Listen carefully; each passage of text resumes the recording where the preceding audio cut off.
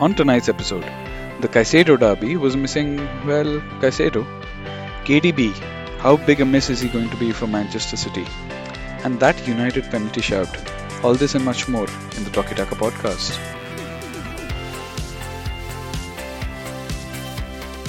Good evening, ladies and gentlemen. Welcome back to the second episode of the Talkie Taka podcast, season 2. This week we discuss the Caicedo derby. Fans of Rajshri Productions might ask, Caicedo. And the United game, was it a penalty or was it just two men tumbling into each other in the middle of a WWE ring? We discuss the professional Newcastle performance. City are back, as is Haaland, but is KDB out for long? Any transfer news and speculation? I think a couple of our panelists have been wishing for Harry Maguire to leave. That seems to have hit a roadblock, a fridge size roadblock, if I may. And then we also preview the games that are coming up over the weekend. So, without further ado, I'll introduce the panelists. We've got Ashwin, we've got Radhaji, and we've got RK today. Boys, how have you been? The first weekend has happened. As someone who did not watch any of the games, are there any talkie points you want to highlight? Ashwin, let's start with you. Yeah, two moments for me, Swag. Also, belated happy birthday to our host. Uh, so Kane still hasn't won a trophy, so that happened. Uh, After our Spurs rants last week, I think we jinxed him so much that he ended up losing the Deutschland Pokal as well. And the other moment for me was, aside from the United one, obviously we'll go into that. Isak's goal. What a marvelous goal that was! Like, it was almost like Thierry on Henry. Like, it was so audacious, that chip over the keeper, over the defender, and Newcastle were on fire. So I think that is definitely my talkie moment of the week. Radhaji, how has it been for you? A draw at Stamford Bridge, a familiar tale as for the last few seasons. Yeah, I mean, that makes it sound like everything. This was just a normal week. This has been the most crazy, abnormal, never seen before kind of weeks that I've ever experienced. Yeah, result was as expected. I think when the draw came out a long time ago, I looked at it and said, this wouldn't be a bad opening weekend draw. And it was one. I expected a nil-nil as we've seen for the last four games, but it was at least a 1-1. Very, very entertaining game. So happy about that. From a talkie moment point of view, Isaac was one of mine that I was thinking about as well. Um, I think the Luis Diaz goal was great as well. We'll come to the Liverpool game. Caicedo, I'm sure we'll get there. But I'll go with KDB. I think that's a huge one early on in the season and first weekend where we've seen too many big injuries, in my opinion. Like, crazy amount of Jurian Timber went down, Tyrone Mings went down. KDB definitely will be the biggest one of the lot. And finally, RK, what's it going to be for you? Are you going to go for the United non-penalty, or rather the Wolves non-penalty? No, that was, hands down, so to say, a penalty for me. So I won't talk about that as my talkie moment of the week. I will pick out one really good individual piece of skill that has stuck with me since the game week. That's Martinelli on the first Arsenal goal, which Nketiah scored, coming down the left wing, doing the like a marvelous swivel, and with that swivel, he executes a flick pass. So that's the moment of the week for me, true Brazilian, samba style. And I think I would also, like to talk about the McAllister pass to Salah. That was also another exquisite piece of passing, I thought. Okay, doke. Right, let's get into it. I think there were assertions during the build up to the first game that a WWE style custody match between Liverpool and Chelsea might be in order to decide who gets Moises Caicedo, or something like a gender reveal where he finally pops a confetti cannon which is either red or blue in color. It seems that Chelsea have, not it seems, he's been unveiled, so Chelsea have won the race to call Caicedo one of their own. But this was, as Radha said, this was a crazy week, right? I think the game was overshadowed by everything that happened around it, with Caicedo, with Lavia, what's happening. Coming to the game, Radhaji, how was it? Yeah, so let's start with the football on the pitch, and then we can come to a much more dire conversation. I thought the game was absolutely superb. Well, probably the game of the weekend for me. To watch as a fan, I think 90 minutes it was non-stop action. From a Liverpool point of view, first 25-30 minutes, we really it really gave me a lot to be positive about. I was worried looking even before the teams were announced. After the teams were announced, starting with McAllister and Soboslai as the only midfielders who were playing in midfield, and Gakpo being a forward who was playing in midfield, I was a little worried. But we started off the game just amazingly. I think McAllister and Soboslai have been two amazing signings. I have to remind myself that when we come to the topic of signings later on. But McAllister and Soboslai look like they've been really astute signings. They have so much energy. Their technical ability is through the roof. Immediately, you could see what Liverpool have been missing in their midfield for the last how many ever years. We have bits and pieces of it with Thiago, but it's always been Thiago along with, say, Henderson or Milner or somebody else. So the skill level of that midfield and the energy and the pressing, we didn't get to see too much of the pressing because I think both were playing a little deeper than they would have liked to have played. And hopefully, when we sign a six, that will get corrected and we'll push both of them a little bit forward, closer to the opposition box, and then there'll be a real handful. They're both pressing machines. I think where it went wrong was after Salah scored the offside goal. I think we kind of just let Chelsea back into the game. And how we did that is, I think we took a step back on everything. We didn't go for the aggressive. We didn't go for the aggressive tackle or the aggressive press. We kind of dropped back, and with such a front foot team that we played, I don't think it was a right idea at all. Chelsea, my God, I didn't expect them to be. I expected them to be good because I've been keeping an eye on the preseason, and they looked like they were on. On the. I was actually really afraid of Mudrik, and I was delighted that he didn't start. But I expected them to be dangerous. But Enzo, man, this is one of the performances I've seen in a long, long time. I'm getting a throwback to the World Cup when we were talking about his performances in the World Cup, where he just wowed us completely. 105 million later, a lot of pressure of the price tag. I think he really showed his worth in the league. He was just unplayable. He was press resistant. He was playing amazing passes on the first touch. He was running into the box. He almost set up a goal for them. Just an amazing game from him. I think he was the player of the match by a distance. Overall, really good game to watch. Liverpool played really well to start off with. Some positive signs there. We'll only get better as the season goes on. Our attack looks really frightening. So yeah, positives, and I hope we get that six so we can tie up some things at the back as well. Yeah, I think I agree. Like, I think the disallowed goal was the turning point in the game, right? Because at that point, you thought that Liverpool are going to run away with it. Had they gone 2-0 up, I don't think Chelsea would have gotten the energy to even come back. We spoke about it in the last pod, and we know how Pochettino really likes his fullbacks. I think Chilwell also had a really good game. He was just like he just came alive after that first goal went in, and I agree with Radha. I think Enzo Fernandez had a game of a lifetime. It seems that Pochettino, they were listening to Pochettino and his tactics. It does feel that suddenly that this team that everyone had written off with the game that they have had now with Liverpool and some of the transfers that they have made with Caicedo, potentially Lavia as well, or is Lavia confirmed already? They definitely seem to be the team to beat. So I think kudos to Chelsea for that as well. It was a very entertaining game, especially the first half. The second half, not so much, but definitely a good watch. Since you guys have discussed the football, in so much detail, I want to come back to my favorite topic of these two teams. That's the transfer saga.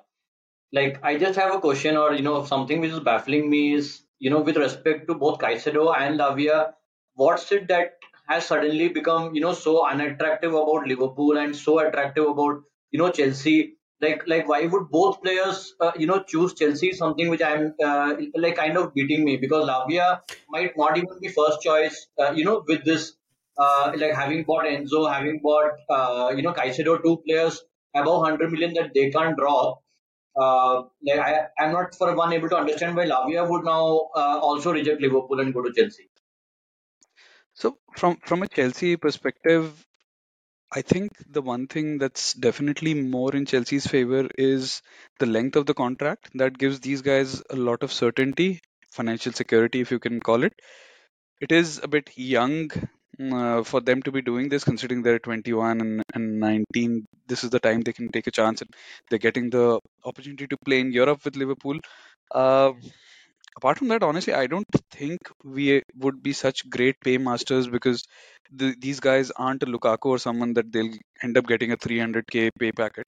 Anyway, I think those are days of the past. Right now, the current regime is quite a lot into performance-based salary metrics. So I'm not so sure if apart from the contract length, anything else makes it, unless it's the project that's appealing to them.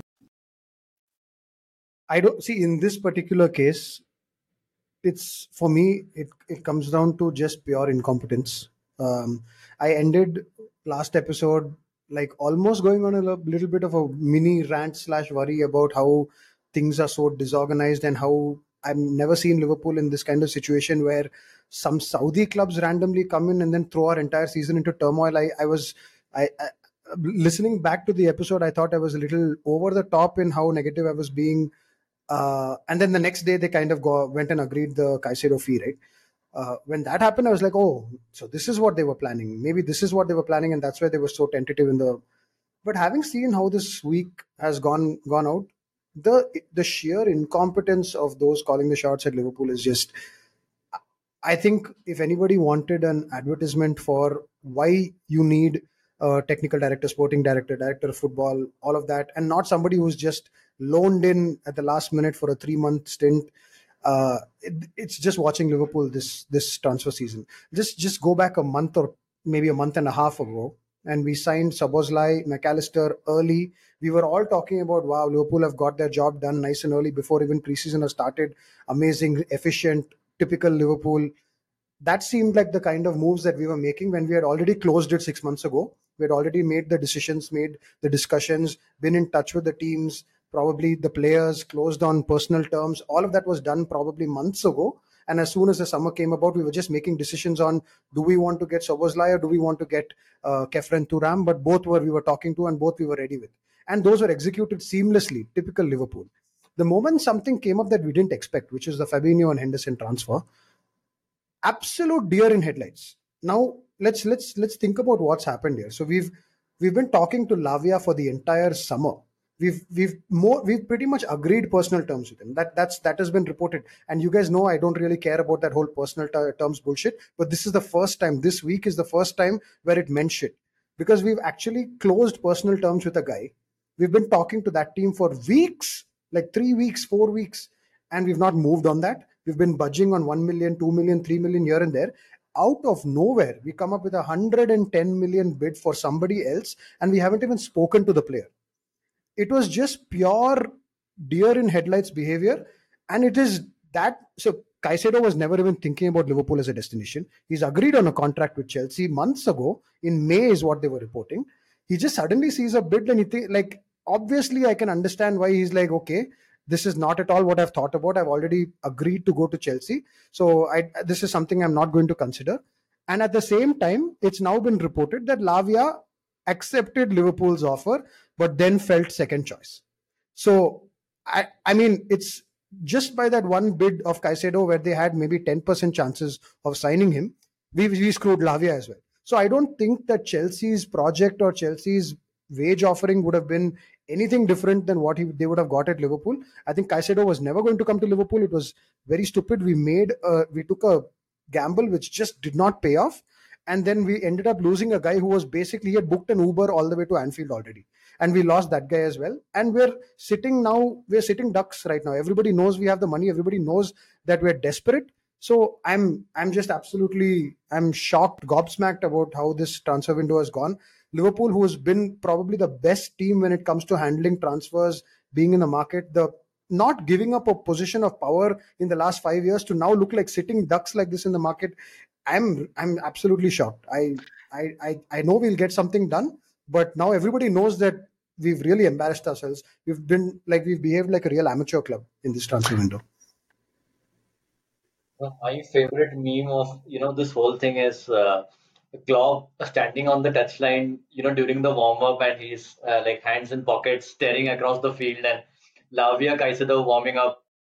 So that was my favorite meme. I don't know what you guys remember.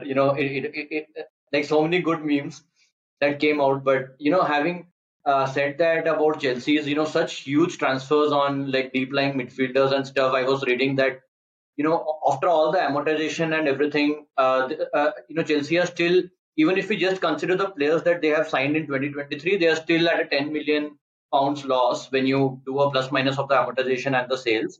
And last 2 years, I think they have had losses above 100 million pounds. I somehow, Swag, don't see, how this is really ending in a way that, Chelsea will be there within the 3 year kind of 90 million pounds or whatever it is.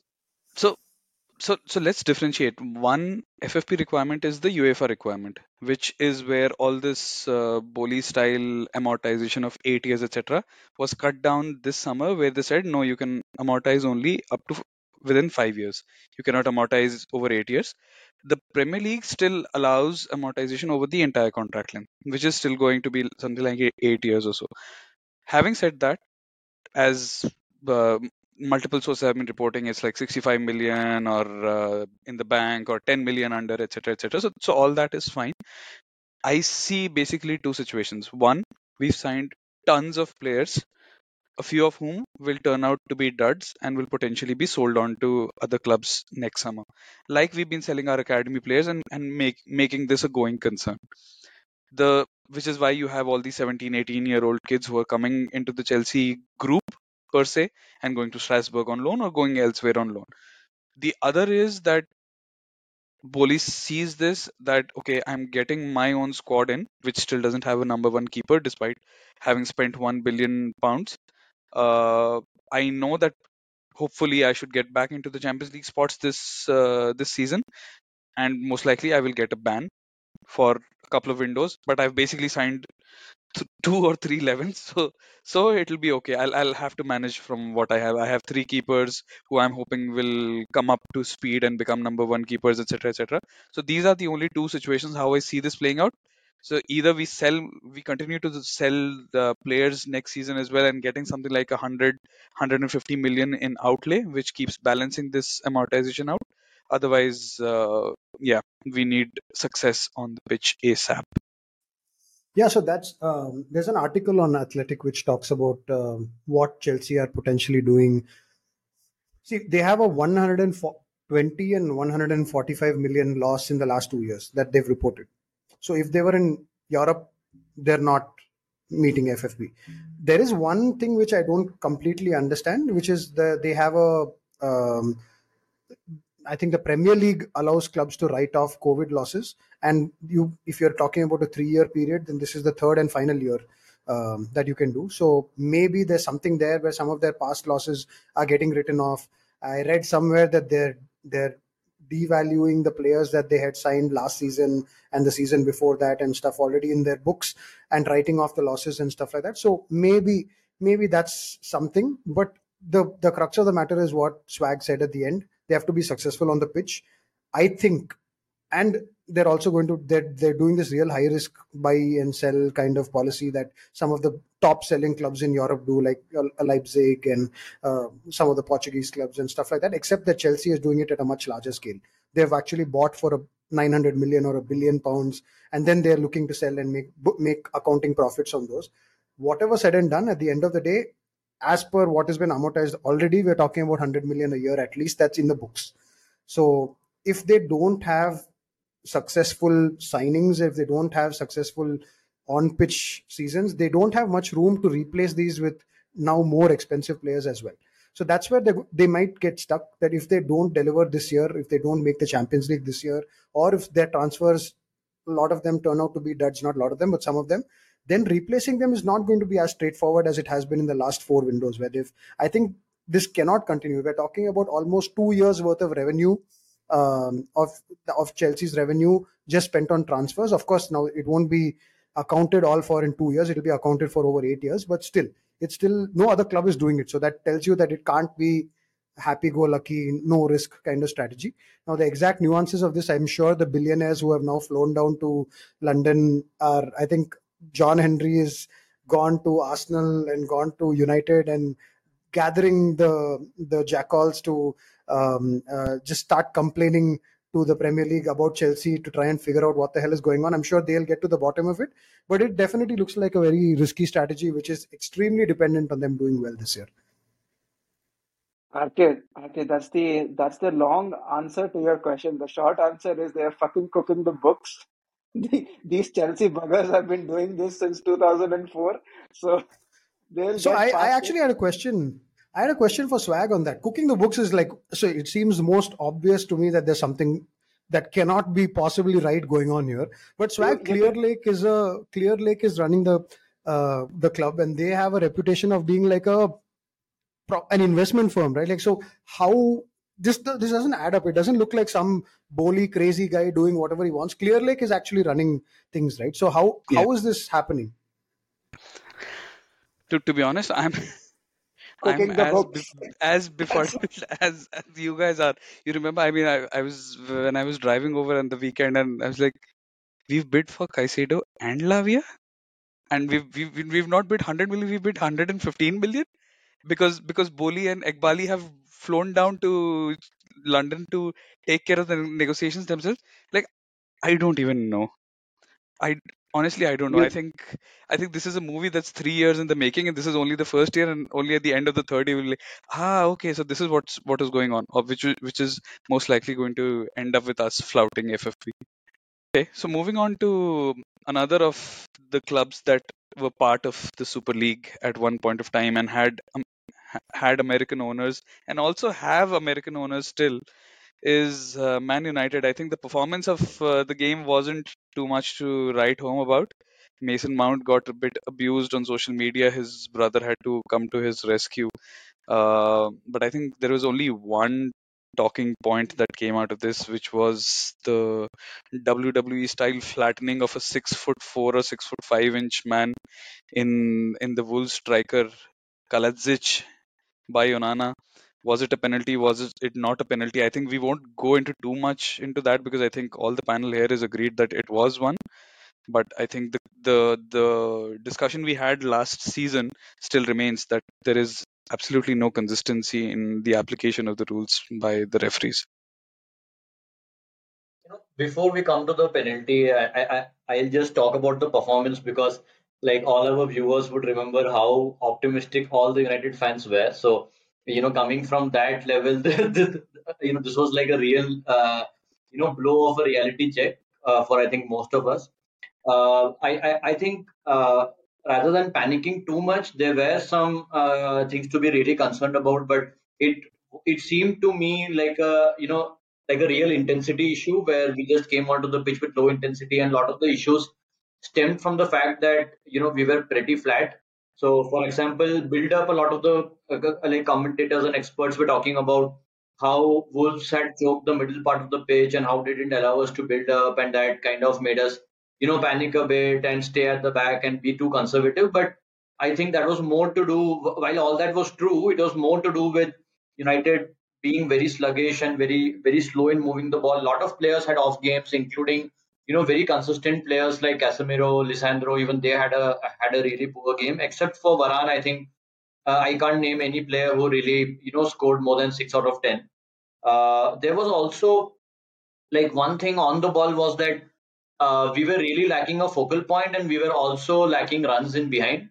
So we were constantly looking for to pass through Wolves, and when that wasn't possible, we weren't really looking for something that we are really strong at, which is trying to pass balls in behind. Rashford wasn't really making a lot of those focal runs where he comes deep and he's able to pick the ball up and cause problems. So that was again something that probably I was talking about Hoyland maybe needing 2-3 months to bed in, but he might have to start coming in as soon as he's fit. So that's where we are in terms of number 9 depth. Uh, So, and also, I think in terms of the midfield battle, we lost a lot of duels all across the pitch. In fact, not just in midfield. That was again to do with the intensity. I think that part is something which will be rectified. What I think may not be rectified easily, and which we really need to focus on, is once we lose the first phase of pressure, and once teams start to break, we really need to get the two eights, Mount and Bruno, to really support Casemiro. That wasn't happening at all. We had too many midfield runners kind of swamping Casemiro. However good a player you are, you can't deal with two or three runners at the same time. And our defensive line was too deep, I thought. With Onana in the team, the first thing I thought was that our defensive line would naturally go higher. That didn't happen. That is also something I expect us to improve, especially after the Lens game, which gave a lot of us so much optimism, and we saw those kind of things happening. But yeah, the main thing that I'll carry away from this match is that how the midfield can support Casemiro much more. That's the main thing that United had to improve on. Yeah, and I think Swag, you mentioned about Mason Mount as well. He Ten Hag wanted him because obviously he wanted that attacking kind of an eight who was able to pressure in early. What that led to is that it's obviously a high risk, high reward kind of a maneuver, right? Like him attacking early also leaves this gaping hole behind Bruno and himself, right? So Casemiro has a lot more to cover. And even though he's a world class midfielder, he's 31 years of age, right? Let's not forget that he's not like 25, 26 anymore, that he's able to cover that much distance. So I think Mount will have to come back to support him as well, because he just can't be a one trick pony. Like he can't just be going forward, he can't just be pressing. So I think he definitely deserves the brick badge that he got on social media. Um, I think one thing that we did really well is, and you got to give the defenders a bit of credit on this, is we were really good as far as our blocking game is concerned. Uh, the number of shots that Wolves had that were blocked were just insane. And Onana made some really good saves as well. So I think kudos to him for that. Of course, we would be discussing the penalty because it was a clear-cut penalty. I was just joking in the group. I think I posted in the group when that penalty incident happened that it could have gone either ways, and I remember I think one of you lost their shit and you were like, how is that not a penalty? And there were articles floating around and from and shares from other United fans saying that that those sort of things have not been given before. But come on, he literally like clobbered into the forward. Like he had no intention of getting the ball. He just wanted to hurt him. Like that's how I saw it. And the testimony to that is, the referees after the game actually apologized for it, and they have been taken off the panel for the next set of games. So that just goes to show it was a penalty. So I think a lucky reprieve for us. Uh, you know, 2 months down the line, we'll just be talking about the 3 points that we got. So I think it was important to get those 3 points. Uh, I think the performance will improve. Ten Hag will instill some of the philosophy that he has in mind. But it was important to get the 3 points, and that's what we got. Yeah, so it definitely was a penalty, and I'm happy that somebody is holding. I think we ended last season's podcast the season by talking about what we're looking forward to or what we want to see differently in the next season. I think RK talked about refereeing, and I talked about it as well. That just want to see. We've talked about refereeing too much, and the inconsistency of application is something that's just really annoying. Um, there's another one that happened in this weekend. It was in the Liverpool Chelsea game, the Diaz header, which was going on goal, and I think it was Colville or it was someone else, but it was a handball. Oh no, it was Jackson. So it was a handball, and his hands were facing up, and it was at the side, obviously, because it was I'm going to say half a yard between the deflection of Diaz and the player. That was not given as a penalty, which because it was very clearly accidental. However, we have seen those given in the past. We have seen such accidental hands in weird position penalties given in the past. That is one thing I'm going to keep my eye on as well. The consistency of this, I really feel like that was not a penalty, the Jackson one, and it shouldn't be given because there's really nothing you can do in that situation. There's the Brighton Luton game. Luton's penalty also was a guy sliding in falling down, and his backhand, which he was not even looking at the ball, and his backhand, which was off his body and on the way down to shield his fall, the ball hit that hand, and the penalty was given, and they ended up scoring. There was more distance, of course, than the Jackson one, but again, I'm finding it hard to reconcile what is accidental, what is not accidental, what is acceptable to referees to give, what is not. We saw some really dubious red cards given last season of somebody going over the ball and getting clattering into somebody's legs. We saw those same ones being called an error and being given a yellow. I think that's the frustrating thing as fans. I want to see the keepers get punished if they just fly into people. I want to see accidental ones not given, but most of all I want to see these refs held accountable. There's this bullshit argument that people were saying that if you put too much pressure on the refs, then they are the most they are most under pressure people in football. What they are the ones that hold everything together between like even things like, oh, if they are on the wrong side of things, then maybe there'll be more match fixing and stuff. That's a bullshit argument, man. Like at the end of the day, or at the highest level, if somebody's not doing a good job, I'm sure there are plenty of other people who are capable of taking up that job, and you should hold people accountable for being shit. So yeah, happy that somebody called out that this was a mistake, and that the team has not been given a go for next week. That's a start. I want to see how people, what the VAR reacts like the next time something similar happens. I think the punishment or any kind of suspension should go for VAR, because referees, players make mistakes, and they get to play the next game. Referees also, there should be something like a performance rating probably, rather than going on one match. But for VAR, because they have the power of review, they don't take instant decisions. They can take the time and give their call. I think it's their prerogative to always be right, or at least avoid really silly mistakes like how they did with the Onana goal. And the second thing, of course, is consistency, right? And we'll keep coming back to that, because even in the same weekend, Tottenham, I think Vicario had a similar issue. He didn't get punished. You had Jose Sa doing it last season. What Onana did, he didn't get punished. And I shared that clip on the group as well, where Anthony, I think, had a legitimate shout for a penalty, and that was not even discussed. I think he was, maybe not clobbered is the wrong word I used, but he was definitely shoved off the ball. Like there was contact, and we didn't see. And it's a very similar kind of offense. So I don't know, when we will kind of see any kind of consistency on that. Yeah, I wonder if we will be able to add referees to our FPL squads with like expected errors and things like these, giving us points. On that note, how did your first game week go? I think in FPL everyone had Haaland as captain, and that worked out pretty well for everyone. But apart from that, what's the key It takeaway? bloody sucks, man. Like I've not played FPL in a few years now, and I came out after the first day of the weekend. I'm on 58 points, and I'm feeling like, oh yeah, killing it. I was like 14th in a 20-man league, like, and I finished on 16th or something with some 70 plus points. What the hell is this FPL now? I think Haaland is just like ruined the game. Uh, I was one of those idiots who did not captain Haaland, but I did captain Saka instead, thinking that he had an easier game. But yeah, I ended up with 76 points, which is okay, I guess. But yeah, Haaland, man, he's a cheat code. You just need to captain him. That's I a think given. I remember one of the game weeks last time round when I did not captain him. I think that was against United, and he ended up with a hat trick. So I have learned my lesson from then. If Haaland is not walking around with a crutch, he's the captain of my team. And so others think, like 90% of players have him in the team. On that note, any listeners wishing to join in our league are more than welcome to do so. We already have around 20 people, as Radha said.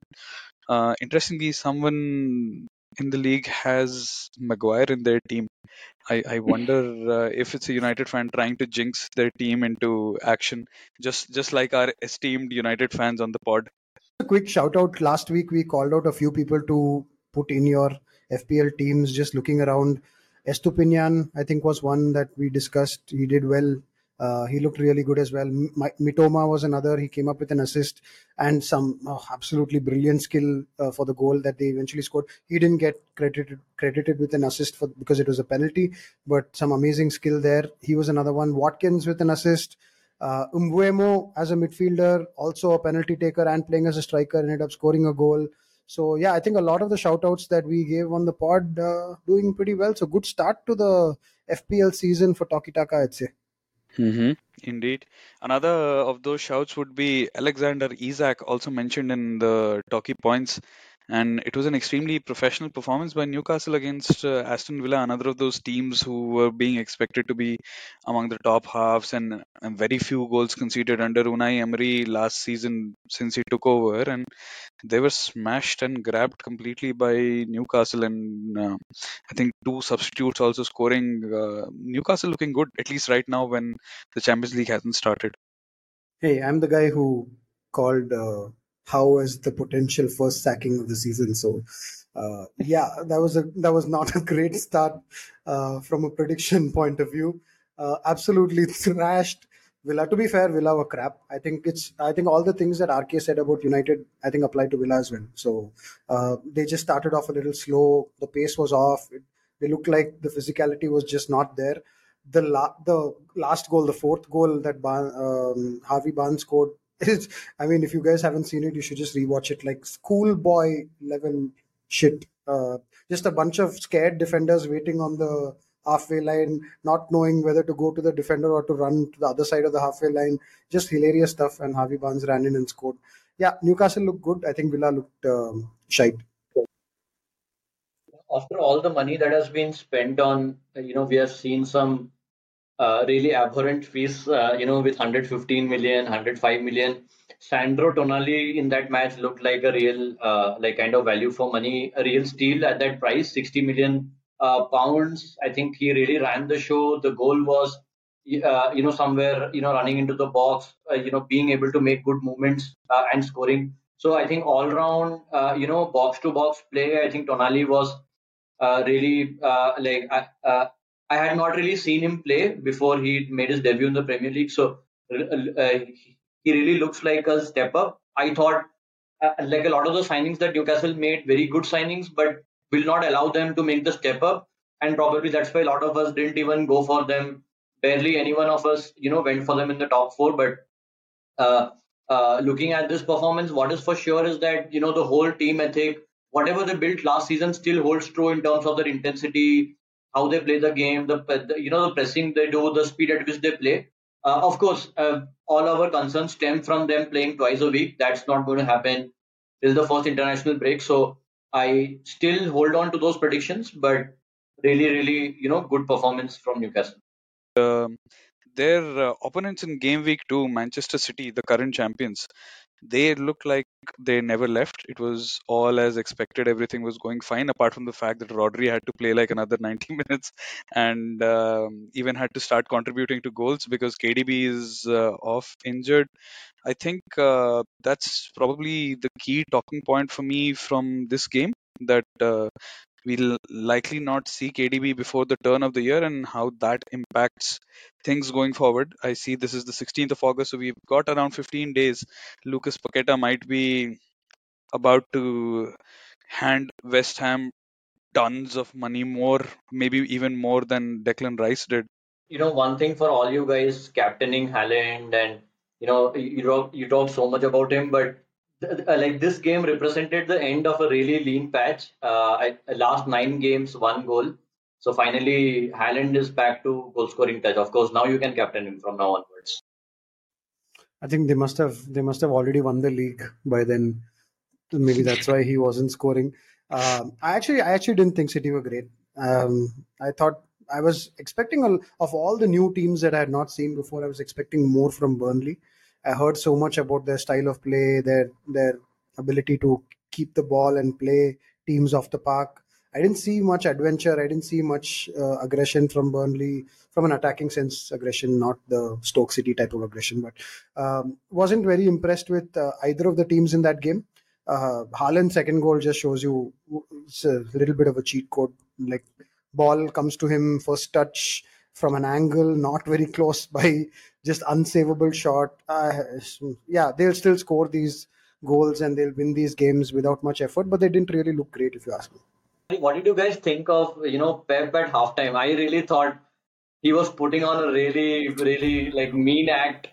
Like if you're going to reach the dressing room in a 1 minute, I don't see anything other than trying to show off in front of the cameras, going to Haaland and scolding him. One real big show off that Baldy is. And pushing the camera away. It was proper drama, but it was so typical Pep, right? It was such a Pep thing to do. Like he's over the top in most of these things. So I was watching that. I'm like, what is happening? This looks so cringe. But yeah, It is a classic Pep thing to do, right? Like he did that. He has done that previously as well. He's a very weird kind of a person that way, is because mostly like almost like an anti Jose, because Jose would probably not do that on the field. He would do that with the press, right? Like whereas like usually Pep Guardiola press conferences aren't like full of emotions, and like he doesn't really give out much controversial moments there. But I think that was an interesting one. He did come out and clarify, exactly why he did that. Apparently, he wasn't happy with the fact that Haaland was asking for the ball constantly. I think it was Bernardo Silva who did not pass to him at that point in time. And basically, Pep Guardiola was saying that, we need to pass more, and it's not like he'll always get the ball. So it's in his philosophy, and maybe that's what he wanted to show. Probably should have done it in the dressing room if you were to ask me. But just going back to Radha's point about Burnley, I think it is a team that even I was looking forward to the most, at least from the teams that have qualified from the championship. Uh, Playing City first game is probably not the game that you want to play, right? So I think the jury is definitely still out on that. I think City will definitely struggle with Kevin De Bruyne gone now. We were discussing in the previous spot that they probably look a bit weaker than what the squad that they had last year. No Mahrez, no Gundogan as well. But City, they would probably spend in that 100 million, get a replacement, and everything will be fine. So let's see how it goes. But at least the first game, they weren't the most convincing team that we are used to seeing in the league. I think Haaland was being shouted at for Bernardo Silva by Pep because Pep knew that KDB was out, so he needs all the midfielders that he can carry on without having to acquire more from outside. But on that note, apart from Lucas Paqueta, any other interesting moves that are catching your fancy? I mean, Ashwin and RK are both pissed about Harry Maguire not going. He I had was going agreed to ask that terms, you were or talking about ins or outs, because the only transfer that I'm concerned about is Harry Maguire fucking off from Man United. man, there's a lot of hate. There's a lot of hate on the group for Harry Maguire. I mean, when I was reading all of that, I felt like Maguire has, gone to a bar somewhere and smashed some Man United players and come out. Well, That he settled. United were willing to give him 6 million as compensation, is what I read when he got the deal done to West Ham, and that also wasn't enough. He's asking for much more to cover up the wage deficit. That somehow, even the 6 million didn't make sense at all to me. I don't understand why. If a player decides that he has to leave, he should do it on the terms which have been offered to him. Like the selling club should never have to pay money, because it just nonsensical thing for me. I never seen the likes of it happen before. Maybe you guys can correct me here. That's where a lot of United fans are really angry with this move. We also know that he's not suited to the style of play which is required, so he's basically a non-value add in the team. He's a good player, but he's not really suited. He's not going to help us that much, so we need to sell him and get a replacement. Even more important than Maguire, I would say, is the midfielders. To be sold, mainly Van der Beek and McTominay. So a lot of the optimism that we had last week was because at that point in time, Van der Beek's exit was really close. McTominay was still looking close. Maguire was kind of done. So a lot of us were expecting, 60, 70 million pounds. Fred was about to be, get done. So with 60 to 80 million pounds in the bank, we were really, hoping that one centre back and Amrabat or someone joins.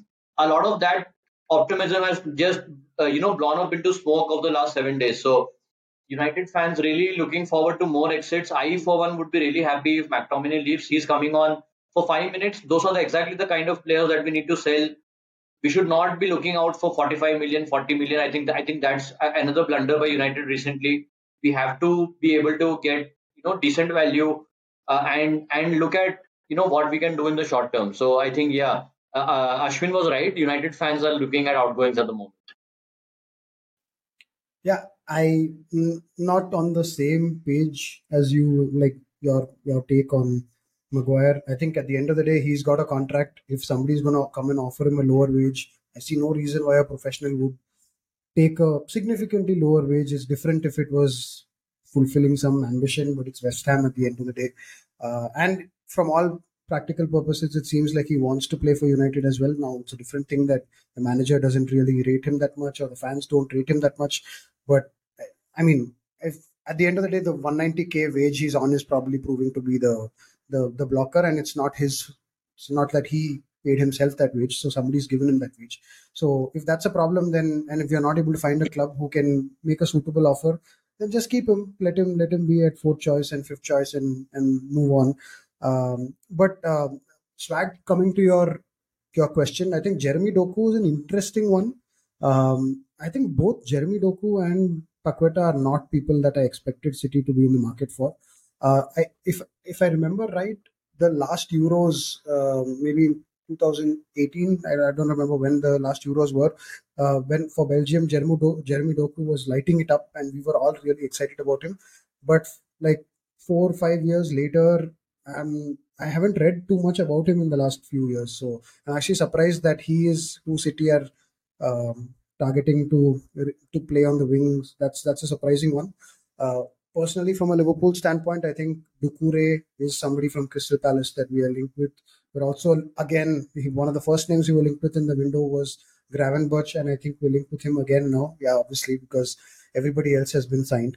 I'm not going to say any names publicly just in case somebody from Chelsea is listening and then decides to buy them as well.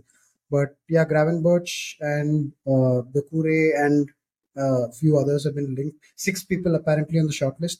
I'm also now that we're not doing Caicedo, I really hope we have some money saved up to buy a left-sided centre back. So if we can close with a CDM and a left-sided centre back, minus all the embarrassment of the amateur behavior that we've had this window, I think it'll be a successful win. Yeah, I'm not going to hazard any names for any further incomings at Chelsea. Frankly, I think it's getting a bit embarrassing with the number of players we've signed. We shall see. Are, But are you are you going to sign Olise as well? I think that one The was latest. under consideration for a long time. So He's I'm not he's going only to take this considering as a, he's only considering Wait, after hold on. Lavia and Olise, he's not going to bring up any more names. Dude, look at Swagat. He's just wiping off his tears of embarrassment with $100 bills. I think there will be a goalkeeper signing as well. Is what I expect, considering that Kepa Of has course. left the Of club to course, of go to course. Madrid. So we It's will only natural. need. Reece James I, limped out. You want to sign a right back as well? It's We already have one. Malo Gusto, bad meal. Up is not here, but he was, really ranting on social media and on WhatsApp about, Chelsea getting stranded with all the player signings that they have made, and they allow a keeper to go on loan, leaving, I think, just one senior keeper at the club. So if Up had been here, he would have, I think, in his well, very uncle way, given his opinion on that. Yeah, he would have been extremely disappointed, which is fair because consider this: you got Kepa, who we've been reading during preseason that okay, Poch is happy with him as the starting goalkeeper, even though his performances during preseason also were like, okay, this is the same guy from last season. Change of manager hasn't changed anything within him. Then you hear that okay, Sanchez is coming in, so okay, he can challenge him for that spot, but potentially to start off as a number two, and if his performances warrant that, he becomes number one. Sanchez comes in. A couple of days later, Gabby Slonina, who's our US keeper and touted to be one of the next big things in a few years. He's again one of those youngsters who's like 18 or 19. He goes out on loan because Sanchez is here now. Then 2 days after that, Kepa also goes out. So now we only have Sanchez, who's just come to the club 7 days ago, and now basically I think we're going to play West Ham this weekend, and we'll basically play a Brighton 11 because Marco Cucurella will be in because Caicedo said in his unveiling video that yeah, I know Cucurella, he's a very funny guy. So get Sanchez in, get Cucurella in, get Colville in, Caicedo in, all the Brighton exposure fellows, so that they can have some sort of cohesion within themselves. I think now would be a good time to sign that Graham Potter, right? Like you, I think he'd be a good manager to have at this point of time.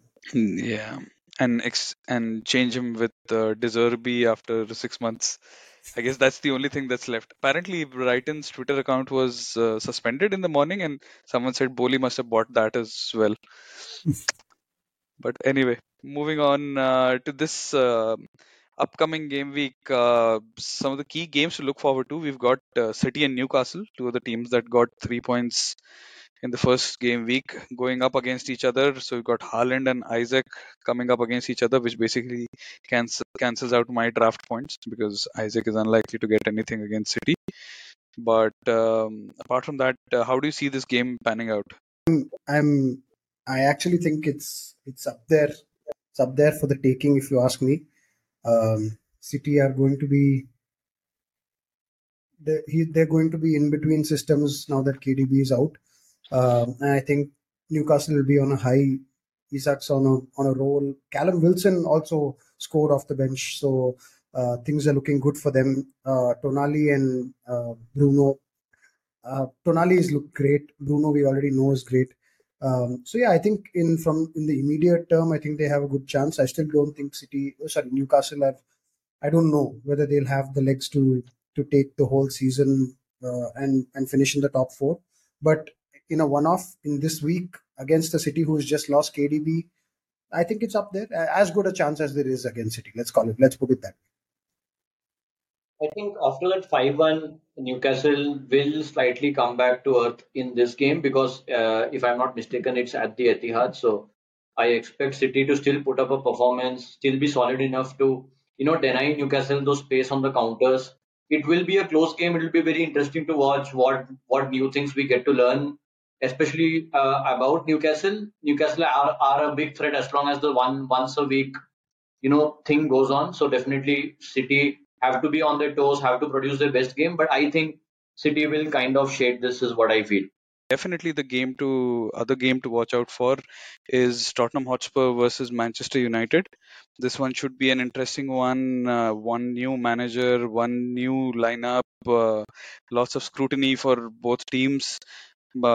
What's your thought on this? And RK, it's just one game week. You've got 3 points. Please don't go all jinxy for us this early in the season.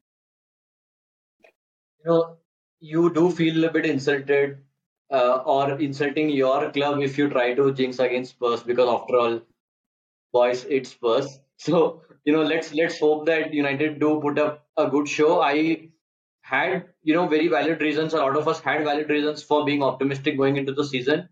Just hoping that a lot of the very basic issues get rectified and yeah, that we come back. The most the biggest thing I want to see is that we start with intensity. That's something that Ten Hag and his coaching staff need to work on a lot and maybe learn from some of the best clubs like Arsenal, for example, or City, who always, consistently start games well and then go on from there. I think that's something that we really need to learn. Spurs showed some good things. They had good position. A lot of their signings from last year, like Bissouma, did well. And they are also going into this whole modern concept of having inverted fullbacks, trying to create box midfields and trying to dominate positions. So it's definitely going to be a much tougher visit than what we were used to probably under Conte. But having said that, I still expect United to improve a lot from last week. One more thing that United have to be very careful about and improve on is the physicality. I feel that with the makeup of the team right now, the likes of Anthony, Mount, Bruno, Garnacho, we are not the best in terms of physicality at the moment. That is something that we have to make up for in terms of getting intensity. I think if we play the way we did against Wolves, we'll definitely lose this game. So we need to have a game similar to how we had against Spurs when we last played them. I think it was one of the best Ten Hag performances I've ever seen. Although that game was clouded by the fact that Cristiano Ronaldo threw a tantrum, but um, I think we definitely need that intensity back. We definitely need the likes of Mount to stand up, Bruno to play a bit better as well. I was really happy with how Sancho actually played in the last game. I know it was a cameo off the bench, but it's good to see such performances. So yeah, the likes of Garnacho, Anthony, Bruno, Mount really have to step up, and we can't be playing the line that we were playing and that shape that we are playing against Wolves with. We definitely need to step up on top of it. I think fresh legs is what you guys are talking about. So Maguire and a Johnny Evans back too. I think that sounds about right. Yeah, against the likes of Madison, I don't like the sound of that. Well, at least they don't have I Kane. have to say, I have a small, like, I just want to see Maguire and Johnny Evans tag team for one game this season. Just put them in for 30 minutes and then take them off. I'm fine, but I just want to see them partner each other Yeah, for one game for so United. They that will can probably happen when United are losing 7-0 to Liverpool at Anfield and we have to while away the last 20 minutes. Johnny Evans haven't and Mac. you haven't you heard that Maguire is going to play for Real Madrid B team? Somebody shared a fake Twitter news handle on our group, and everybody fell for it. Just one quick one. I'm looking forward to Villa versus Everton. I think Villa are going to bounce back. And we didn't talk about any of the potential relegation teams, but I think Everton and Luton are just absolutely bang on the money in terms of our predictions. It was actually really funny to see the Luton manager's press conference after. First of all, he had lost his voice, so he sounded like a cartoon character. But apart from that, he was just so, everything was so smiley. They got trashed, and it was all, everything was nice fun. And he said that he had to come out and face the reports after losing a game. Everything looked very like, hey, it's just so nice to be here. I think Luton is going to be one of those teams that after every match they've been, oh, they really tried hard, but at the end of the day they didn't have the quality to. I think they're going to get trounced by a lot of teams, and they lose a lot of close games as well. So I mean, things can change. Of course, it's only week one. Everton also, my favorite guy Neil Maupay had at least a hat trick in on the cards and ended up scoring zero. So I just, it's just hilarious to me that a team that badly needs goals, doesn't create too many chances, goes and signs one of the guys who's the worst of converting chances in the league. So yeah, it was quite hilarious. I think Everton might end up being on the wrong end of a Villa return. Yeah, and our listeners will know that I will not take any names for any teams to be relegated this early in the season. I will wait till at least half time. Another little prediction. I think Bournemouth. I mean, now they've got a new manager and everything, but Bournemouth were the worst team of set pieces last year. Soboslai in preseason has looked incredible off his corners. Even the handball discussion that we were having about Nicholas Jackson, that came off a Soboslai corner to Luis Diaz, something that has had led to at least 3 goals in preseason. So I'm looking forward to some Soboslai set piece action against Bournemouth over the weekend. Cool. Cool. As Rob Edwards lost his voice, so did I, there, listener. So, on that note, there is a lot of interesting stuff to catch up on this weekend as the games start on Friday.